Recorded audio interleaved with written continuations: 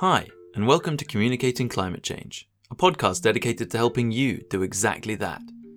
I'm Dickon, and as ever, I'll be your host as we dig deep into the best practices and the worst offences, always looking for ways to help you and me improve our abilities to engage, empower, and ultimately activate audiences on climate-related issues. This episode features a conversation with climate disinformation specialist Jennie King, recorded at the end of September 2022. Jennie is Head of Civic Action and Education at the Institute for Strategic Dialogue, or ISD, leading efforts to translate their digital research into frontline programming and response. She co-authored the current Be Internet Citizens curriculum, formally accredited for UK schools, and provides regular briefings for UK government departments and regulators, for UNESCO, and for parallel European and US bodies on systemic approaches to media literacy. Jennie also oversees ISD's portfolio of climate mis- and disinformation, supporting a coalition of over 30 organisations worldwide to identify, analyse and counter the related harms. This includes running the first ever COP War Room, monitoring disinformation threats at the COP26 summit, which is running again at COP27 right now. In June of this year, 2022, Jennie launched the largest ever report on this issue, titled Deny, Deceive, Delay, documenting and responding to climate disinformation at COP26 and beyond. This was created on behalf of the Climate Action Against Disinformation Coalition, and I'm leaving a link to it in the show notes. It is highly recommended reading. Her writing and commentary has been featured on the BBC, The Guardian, Channel 4 News, Tortoise Media, Euronews, Tech Policy Press, NPR, and Drilled, amongst others. So naturally, I was thrilled that she took the time to talk to me about climate disinformation, the role of social media in spreading it, and, amongst other things, some concrete ways that we can make a difference in the information war. This is Communicating Climate Change with Jennie King. Nice to meet you, Jennie. How are you doing? Yeah, nice to meet you too. My big first question will be good for providing a foundation to this conversation. So, you work at the Institute for Strategic Dialogue. What the heck does that mean? So the Institute for Strategic Dialogue, more commonly known as ISD or ISD Global, is an organisation that for the last 15 years or so has been tracking and responding to the rising tide of both extremist ideologies across the spectrum, hate speech or hate as it manifests in public life, and more recently, in the last 5 or 6 years, disinformation and the role that that is playing in undermining democratic norms. So really, we're looking at the various factors, how they intersect with each other, and what they're doing in eroding our ability to tackle major issues and to live in safe and inclusive societies. Since we're going to be talking a bit about disinformation, I wonder if you could perhaps give a kind of guide to the difference between disinformation and misinformation. Absolutely. And it is a really important distinction, which can be summarized in its shortest form down to one word, which is intentionality. When we talk about misinformation, we are referring generally to the unwitting sharing of something that might be false. So I'm sure everyone has an example from their personal lives, maybe during the COVID-19 pandemic, of a well-meaning relative or friend who shared some viral article or post or tweet saying, oh, the coronavirus can be mitigated by X home remedy or by using this medicine that was previously prescribed for another illness. And their intention in that situation, we have to assume, unless they really don't like you, was to help, was to try and avoid people that they loved getting sick, or once they were sick, to try and help them get better as quickly as possible. But ultimately, it was based on either manifestly false or misunderstood and cherry-picked versions of science. And as a result, its potential for harm was still as high. So, people can share things with good intentions, but ultimately the result can be the same. Disinformation, which is much harder to prove conclusively, is the willful sharing in order to mislead or deceive the public or a particular group of people. And sometimes that can be for cynical reasons, because, the aim is to destabilize trust in society, or, the traditional institutions who have been gatekeepers of certain types of information and who have been trusted vectors for sharing that information with the public, is to kind of weaken our faith in those institutions. But equally, it can be for financial reasons. There is an absolutely enormous and largely now decentralized market for spreading disinformation online, either through having sites or channels which gain a lot of followers and therefore can be monetized through advertising, or because the spreading of disinformation increases your own personal brand and makes you more likely to be platformed in other ways. So there is a potential financial incentive for spreading this kind of content. Or, of course, there is a particular political agenda or worldview which you are trying to embed amongst a wider group. And you are using disinformation as one tool or one weapon in your arsenal in order to make that happen. Before we went any further, I wanted to ask my standard, big, broad question about the ways that communication can help in mitigating the worst effects of climate change in the first place. What was Jennie's perspective on all of that? I think there's two axes to this. The theory of change for our work on climate disinformation is that we don't just care about it because it irks us and because it's often spread by, extremely objectionable individuals who also hold other racist and hateful views. We care about disinformation because climate action relies on a strong public mandate. And a strong public mandate has to be prefaced on a common and good faith understanding of both the issue and the potential viable solutions going forward. And there is a lot that is not, definitive. There are plenty of things that do need to be debated about what the best mitigation and adaptation strategies are for a particular society. And the message of ISD and the message of our partners is not, we want to shut down all public conversation or any legitimate grievance about questions around climate, and it should only be the IPCC who are ever allowed to say anything about climate change. That is not the message. The message is that if you want to have strong climate policy that actually fulfills the brief within the Paris Agreement and other multilateral agendas for climate and meets the urgency of the problem, then you need to be having a good faith debate. And at the moment, disinformation, as well as other vested interests, are muddying the waters to the extent that is absolutely impossible. You can't ask the public, what do you support? Or where would you like to apply pressure on your government to be more responsive? Because there's such poor or fractured or inconsistent understanding of what the problem is, how a transition to cleaner energy or to a net zero society might work, and what the impacts would be on them and their communities.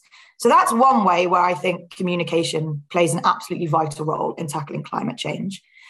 On a more scientific level, and if you want to focus purely on the aspect of the consumer's role in being a part of the solution, then I also think that communication is important in gradually trying to change consumer behavior.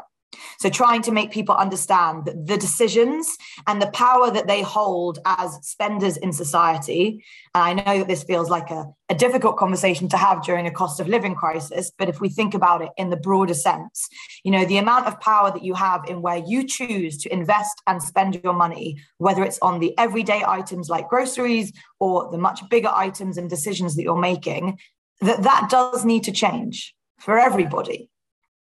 My own personal opinion, and I think this is probably shared by a lot of people, is that there has probably been an overly intensive focus on individual consumer behavior because it's a very neat distraction from the massive structural and industrial shift and regulation that needs to take place.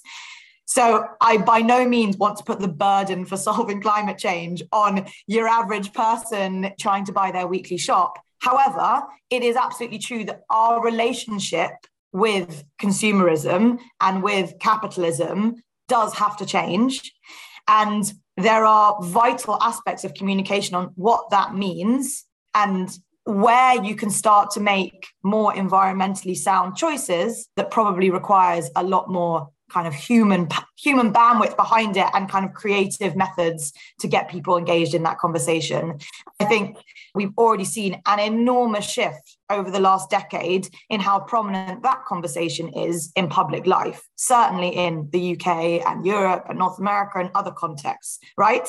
You would never have heard the kind of ESG corporate agendas, or even their attempts to greenwash their brands be relevant in the early 2000s, because there wasn't consumer pressure for that to be part of their mission as corporate entities and private sector bodies. So that's already a big shift, and communications was a large part of that. Yeah, I guess the inevitable rise of that kind of concern and that part of the discussion also brings the flip side, which is the inevitable rise of greenwashing.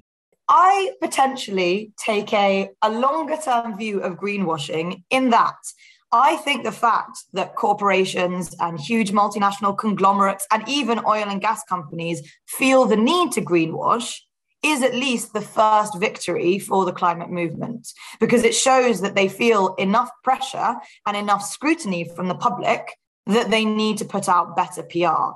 Obviously, the next stage is to continue ramping up that scrutiny so that they're not allowed to get away with continuing bad actions, but packaging it up in a neater and more Twitter-friendly way so that we get off their back. But I think the fact that greenwashing exists at all is a sign that the landscape has shifted dramatically. Speaking of shifting landscapes, I was keen to understand how social media has been harnessed to serve the goals of disinformation, and how exactly it helps to amplify this harmful content. I think the way to view social media is that it is the most immediate point of entry to a broad public. So if you're talking about non-specialized communities, your average citizen who potentially doesn't think about climate change every hour of their waking life, cares about it on an abstract level, maybe doesn't know a huge amount about it. It's not only that people get a lot of their news or their understanding of the world from social media, but more importantly, it's where they're engaging with trusted intermediaries, as you might call it. So who are the influencers? Who are the friends and peers and colleagues, or people that share their passions and hobbies who help to shape and inform their worldview? So it's an incredibly potent space and fertile ground to influence people's opinion, perhaps more so than the traditional media, which holds a very different space in people's lives and is seen as being, the source of credible, capital letter C information, but potentially doesn't have that kind of personal connection and bleed into every aspect of people's lives in the way that social media does. What we've seen that's been particularly interesting is, for 50, 60 years, oil and gas giants and those involved in the petrochemicals industry have been investing enormous, unprecedented amounts of money in trying to shift public opinion in one direction or the other, using traditional means like advertising, which are obviously also available and can be micro-targeted and A/B tested and minutely honed to be as persuadable as possible, using the kinds of ad tech systems available on social media platforms. But actually, what's a much bigger issue now, as far as our work is concerned, is what you might call the kind of organic ecosystem for disinformation, and particularly the role that verified or blue tick accounts, as they're sometimes known, across platforms like Twitter and Facebook and Instagram, the role that they hold as being content hubs and influencer hubs for a climate disinformation community globally and cross-border, transnationally, and particularly individuals who might never previously have had an interest in climate change. So in our work, we often refer to them as non-climate influencers. And these are people who have co-opted environmental issues as part of their wider brand. And that is very often a quote unquote, and I really could not emphasize the quote unquote more, but the sort of countercultural, contrarian, intellectual dark web, anti-woke, culture wars, grievance politics type brand. And they have seen that this issue set seems to be one that can galvanize an audience and mobilize them into outrage in the same way that other things like sexual and reproductive health rights or racial equality or gender equality or LGBTQ plus issues are. And as such, it's just one pillar in the broader worldview that they want to spread, which is usually one about sort of antagonism and pushback against elites or perceived elites, a general sense of kind of antipathy and hostility towards traditional government institutions or the idea of big government and multilateralism at all. And social media has been, again, a perfect soil for those people to both create a community that is very devoted to their content, to be able to monetize that content and therefore make a professional career out of being online personalities, and then to have that content amplified through a number of different means, whether it's the kind of cross posting that you see between influencers where they are continually platforming each other and referencing each other's work. And that seems to create this veneer of credibility because you see the same people in 100 different places, and that convinces you that, oh, they must be experts on this topic. But actually, they're actually quite insular communities that give each other oxygen. But also the way that they have actually manipulated the architecture of the internet and the fact that there isn't safety by design, and these platforms are optimized for engagement. So they are optimized for the most incendiary content, and that content is often disinformative. How on earth do we deal with this? Are practitioners even capable of playing a role here, or is it strictly regulation? There is a very clearly articulated playbook being used by disinformation actors, and it is tragically uncreative in many ways. And that's sort of what hurts so much as you look at this disinformation, and a lot of it is unbelievably lazy. I think there is still this perception in a lot of people's minds that disinformation campaigns require this hyper-tech literate group of hackers who are based in some shadowy room near the Kremlin. And that is a very outdated image of what the disinformation ecosystem looks like. The reality, and I'm not encouraging your listeners to do it, but is that the barrier to entry is criminally low. Almost anybody can spread disinformation. And if you're good at manipulating the tools of the internet, or if you happen to have your own organic following, you can get that disinformation out to the widest possible audience almost instantaneously. And it can then cross-fertilize from mainstream media through to more fringe platforms like 4chan and Discord and vice versa. So that playbook has been laid out not only in a climate context by us and our partners, but in other contexts by other research within ISD and many other organizations. If you know that playbook as a practitioner, you should be able to study it, and if not recreate it, at least pull out the techniques that we think are ethically justifiable and try and wield them in the opposite direction. For example, astroturfing, which is flooding the zone with content on a particular issue so that it seems like it's the prevailing public opinion. That can be done through bots, but it can also be done through completely legitimate or completely verifiable human accounts. And when we think of astroturfing, we're often thinking of the worst possible case examples, like the Chinese government astroturfing Twitter with pro-Beijing lines of argument or, geopolitical stances. But equally, you can astroturf for progressive causes. And one platform where I think you've seen a lot of these efforts happening in a totally organic way that have not been studied at scale is TikTok, because TikTok is a medium that has been driven by a younger user base. It's not exclusively their user base, but it is ultimately the go-to platform now for those in their teens, their 20s, their 30s.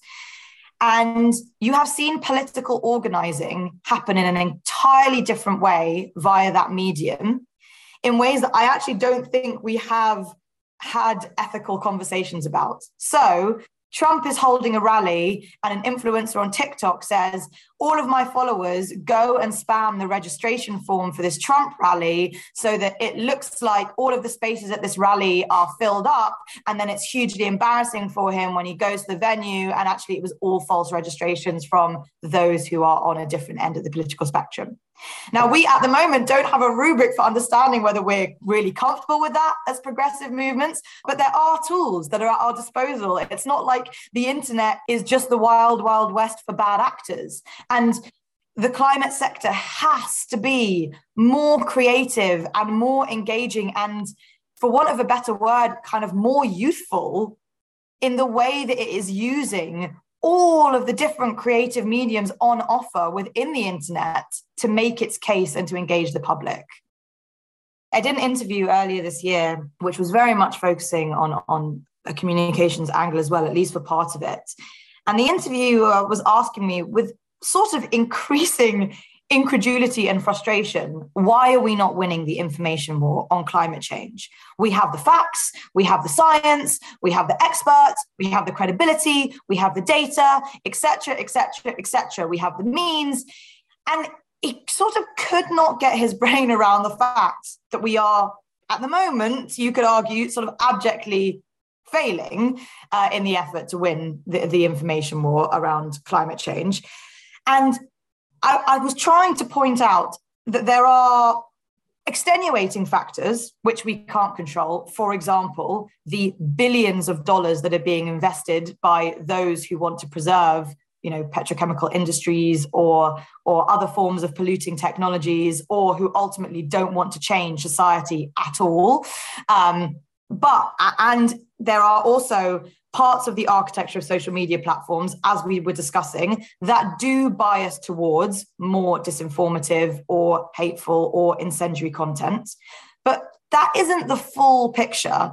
It is also that we have just not really managed to galvanize the sector into doing communications in a way that is resonant in 2022. And it does seem like it should be easier than it is, because there are arguments that should resonate with a whole host of different audiences. And a huge amount of work is being done now by academics and communicators and partners of ours like the Conscious Advertising Network, who do fabulous work in this space, to really think about that kind of messaging. But we need to do it 1,000 times bigger than we currently are, with 1,000 times more investment than we're currently putting into it. And we need to make much better use of the influencers and the public intermediaries who are on the side of climate action. Who is the equivalent of Tucker Carlson in the pro-climate space? Who is the equivalent of Jordan Peterson?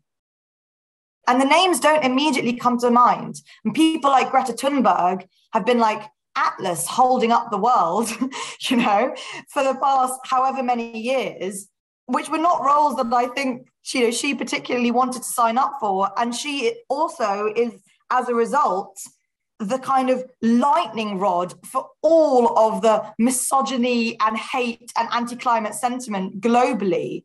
But we can't just have one person or even two people or even five people being communicative figureheads for this enormously complex topic. We have to think about who are the people at the local level that interface with communities. Is it religious leaders? Is it trade unions? Is it healthcare providers? Is it social workers? Is it online influencers, but at the much more micro level? Is it musicians? The list goes on. Apart from, maybe Leonardo DiCaprio and a few others, again, we haven't done a very good job of building up that roster of those who can take a message into wider society. Beyond outperforming the disinformation camp online, as well as finding and platforming our champions and influencers, what other tools might we have at our disposal? A question I hear a lot from people working in marketing and advertising, for example, is, should they be shaking up their careers? What's their role in all of this? So I certainly think that there are advertising agencies out there who either do fantastic pro bono work for the environmental sector, or who, as their fundamental ethos, have taken a much more ethical approach to how they build their portfolio and the kinds of material that they want to put out into the public sphere. And I mentioned earlier our partners, Conscious Advertising Network. They're by no means the only agency that does that, but I think they're a fantastic example. So yes, if you wanted to do a full career shift, you could go towards an agency like that, or indeed, and this is potentially even more important, if you work for one of the big agencies, is to encourage them to divest from fossil fuel customers or those who are clearly antithetical to the goal of effective climate policy. So I think employees within big agencies can encourage senior leadership to think about their portfolios and the fact that this is not the direction of travel anymore. We are going to lose the good opinion of the public. We are going to lose credibility. You are going to lose your talent pool because future creatives are not going to want to work for companies that represent those kind of clients. On the kind of bigger question of how you actually construct messaging that is resonant, for climate, it's a similar issue that you have with other major generational challenges of our time within the progressive movement, which is how do you make nuance intelligible? The reason why disinformation is easy, in part, is because there's no gray area. You can say climate change doesn't exist, or you can say climate change exists, but it's been completely overblown, or you can say wind and solar energy is never going to be able to sustain the level of activity in the grid. And you don't need to have any kind of smaller argument circulating around that. You can just go all in on these big headline claims. When you're talking about potential solutions to climate change or mitigation and adaptation, it is unfortunately not that simple. We're in a much more difficult position in the pro-climate sector because there is so much nuance. We want there to be a commercial incentive for wind farms and solar energy and heat pumps, but there are major economic and infrastructural barriers to having those at scale, even in a country like the UK. And as soon as you try and be candid about what some of those potential obstacles are going to be, it's immediately seized upon by the disinformation actors to say, see, it's totally unpractical and too expensive. Let's just stick with what we've got. So I would say where we need the intellectual and creative heft of communicators is in trying to distill all of those really, really difficult conversations into stuff that makes sense to average citizens that do not have the time or the interest to read all of the fine print. Lovely stuff. So, what were your main takeaways? What will you be applying in your own communications efforts? Or perhaps in your own career? It was a lot of food for thought. I'll be digging through that disinformation playbook, link in the show notes, for inspiration on where and how to act on my social platforms, as well as spending a bit more time exploring TikTok. I really thought I could get away with opting out on that one, but I guess not. Who knows, maybe I'll find a champion for climate action to coax onto the show further down the road. We'll have to see. So those are my next steps, but how about you? Thanks to Jennie King for taking the time to share so many powerful insights with the show. You can find links to ISD's website, as well as some relevant resources in the show notes. Thanks also to you for listening to Communicating Climate Change. You can find more episodes wherever you get your podcasts, or by subscribing so you never miss out. I'll be covering a wide range of topics with upcoming guests, digging deeper into greenwashing, for example, and the ways that communication can drive behaviour change, as well as the role of imagination in helping us find our way. Remember, each and every episode attempts to add to our toolkit to help us develop the skills and inspiration we'll need for this grand task, so be sure to stay tuned for more. For anything else, just head over to communicatingclimatechange.com. Until next time, take care.